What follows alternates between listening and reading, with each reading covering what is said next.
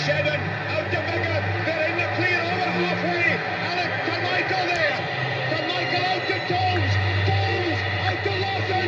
Lawson must score for Scotland. Greetings, listener, to this London Walks podcast. My name is Rick Jones, and I invite you to attend my rugby tour, continuing on Friday afternoons throughout the Six Nations Championship. The tour is in fact a walk through London streets, with links to the 200-year-old game. We start at Temple Tube, 2:30 Fridays, up to and including March the 15th. The tour will tell the history of the game, review its rules and meet its characters. It was at first a variation on the game of football played at Rugby School, from which it took its name. The rugby version of the kicking sport let players use their hands. The boy, Webb Ellis, who infringed by picking up the ball and running with it, for his sporting sin became a priest, the Reverend William Webb Ellis, rector of St Clement Danes, which we shall visit. It's the Royal Air Force Church today. The Royal Air Force has a rugby team which beat the Army and the Navy at its first attempt 100 years ago. The best-known player was the England winger Rory Underwood, who played in tests from 1984 to 96 and holds the record for the most tries scored with 49. How right that he flew jets. Anyway, do join me on the tour. Meet Temple Tube on Friday, 2:30. We'll wander through the law courts on the Strand. And what are the laws of rugby football? In 1845, 2 decades since Webb Ellis had picked up the ball and run, the boys at Rugby School wrote out the rules of their distinctive version of the game. Each school played football differently, but rugby was the first to codify their laws. The playing of a match, they said, should be announced by head of school before they all sat down to dinner. Players were offside, they stated, when another had the ball behind them. That's the basis of the game. The ball is carried by the leading player, with the others always running onto it. No player may be held, they said, unless he's in possession of the ball himself. And running in is legal, they decreed, provided players do not enter touch. No hacking with the heel, they stated, or above the knee is fair, and no one may be hacked except in scrummages. No player may wear nails projecting from their boots or iron plates secreted in the heels. That's roughly it. Today there are no more than 21 rules, though each one contains a number, sometimes quite a few, subclauses. Rules change periodically. The current talk is of the tackle and the upper body wrestle. Any questions? No? Let's continue. Anyway, do join me on the tour. Meet Temple Tube on Friday, 2:30. And here's the London School of Economics. The LSE in Houghton Street is where Webb Ellis built his school, St Clement Danes. The two were neighbours for the first 3 decades of 1900s.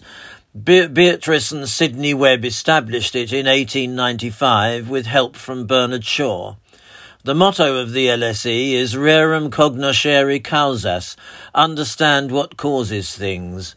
The beaver in the coat of arms stands for foresight, busyness and urge to build. They field a rugby team which doubles as a social club. It's cheaper if you don't intend to play.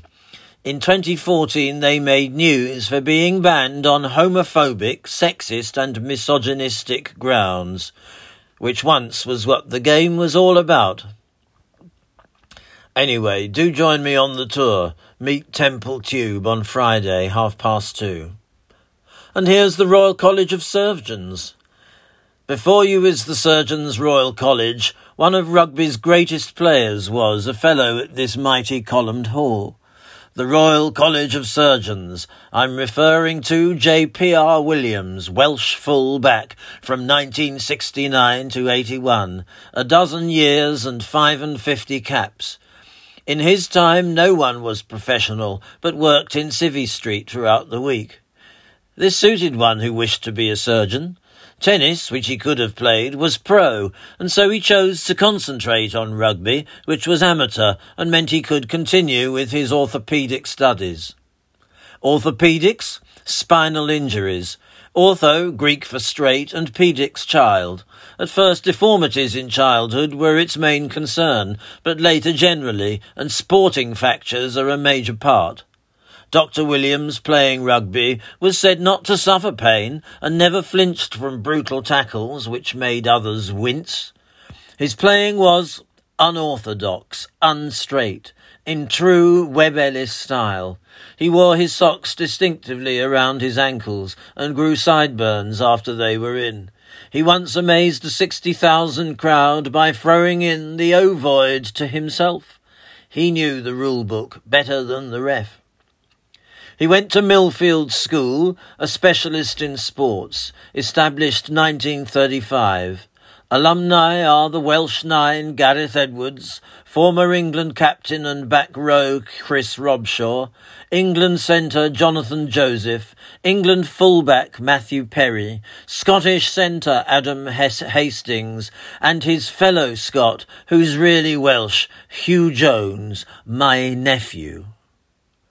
Anyway, do join me on the tour. Meet Temple Tube on Friday, 2:30. The land before us now, from Theobald's Road to Guildford Street, is owned by Rugby School, although it's based 200 miles from London. This real estate is the Rugby estate, in fact. A wealthy rugby merchant, Lawrence Sheriff, founded it in 1567 at his death and paid for from the land he'd bought in London. Rugby School achieved renown through Thomas Hughes' book Tom Brown's School Days in the 19th century. Headmaster Thomas Arnold, with his attitude to sport and all-round learning, influenced Victorian education more than any other single individual, not just here but through the British Empire. Even France admired schooling here, and Baron Coubertin, the founder of the modern Olympic Games, based his ideas on those he thought were Thomas Arnold's. Rugby Chapel is his resting place. His son became the poet Matthew Arnold, one of three, with Tennyson and Browning, to dominate Victorian poetry.